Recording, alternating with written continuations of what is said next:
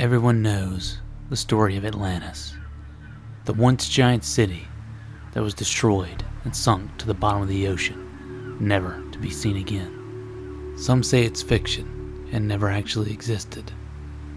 Others disagree and believe that even now, the lost city of Atlantis sits at the bottom of the ocean. And there live the Atlanteans, an advanced race of people ruled by one man, the King of Atlantis.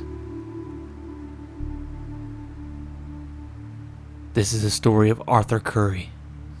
Welcome to Origin. High winds and 60-foot waves smashed the rocks of a nearby lighthouse. This was the most intense storm Tom Curry, the lightkeeper, had seen that year. You see, Tom had one job, and that's to help the ships on the ocean navigate. But that night, as he was fighting the storm, looking for ships possibly in distress, he spotted something small in the distance. It was a raft, washing up close to his lighthouse. But there was something else. It was a woman who could be seen clenching to the piece of wood, struggling not to drown in this insane storm. Tom sprang into action and ran down to the shoreline to save the woman. Once the raft was close enough, Tom bravely swam to save the woman. Once in his arms, he asked her how she survived such a terrible storm. She replied by saying for now, all she could say was that her name was Atlanta, and that she was so happy he saved her. Tom was overwhelmed with her beauty, and it was love at first sight for the both of them. Their love was so strong that in only 2 weeks they got married, and only after a year they'd have their first and only child. It was a boy, and they named him Arthur Curry. Tom was the happiest he had ever been, but there was still something eating away at him. For hours a day, she would just sit outside and stare out into the ocean.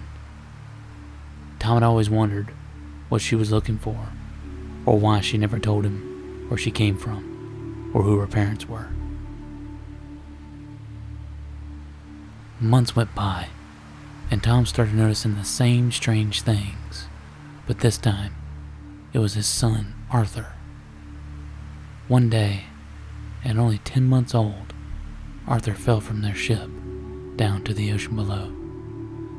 Tom freaked, but for some reason, his mother stayed calm. She even told Tom to relax and just watch. Before their own eyes, they could see Arthur swimming like he had been in the water his whole life.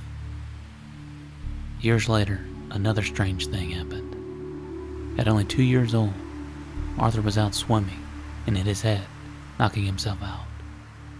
An hour later, his father found him underwater, playing with a turtle and some shells. Tom couldn't believe that he hadn't drowned. How could he have survived underwater for over an hour? A year later, at only 3 years old, the cove where Arthur was swimming was invaded by sharks. By the time his father had got to him, he was amazed at what he saw. Instead of a vision from a horror movie, he saw Arthur playing with the sharks, touching them without flinching. Tom then again asked his wife what this amazing mystery was about, and how their child could do something like this. She simply answered, "Well, someday I will tell you." Years went by, and finally that day came. As Arthur's mom laid on her deathbed, with only minutes left to live, she told Tom and Arthur her greatest secret. She told them that she was from Atlantis, a continent that sank into the sea years ago, and in order to survive, they grew to have marine-like tendencies, breathing underwater, swimming like fish, and even some could communicate with them. Living underwater in Atlantis all of her life, she had always dreamt of going to the surface. This was forbidden, and one day when she was caught trying to reach the surface, her punishment was to be exiled from Atlantis forever.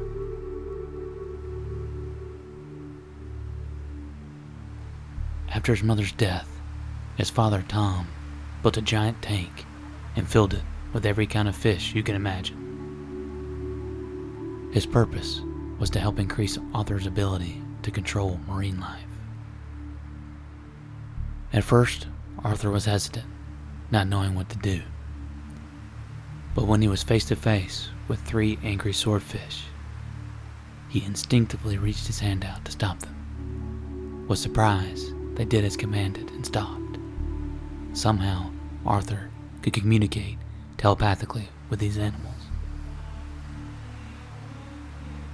One day, while Arthur was swimming to further test his abilities, he found a giant squid that was stuck underwater. Weighing his options, Arthur thought of gathering a flock of octopi to help rescue the squid. In a matter of minutes, a large flock of octopi showed up. Answering to every one of his commands, the octopi were able to free the giant squid. Arthur then communicated to every fish from miles away that he was there to help them. In only a few months, every sea creature came to Arthur to say thank you and pledged their allegiance to the new king of the ocean.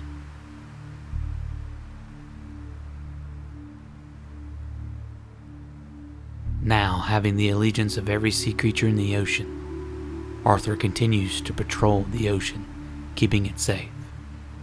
Now, going by a new name, Aquaman.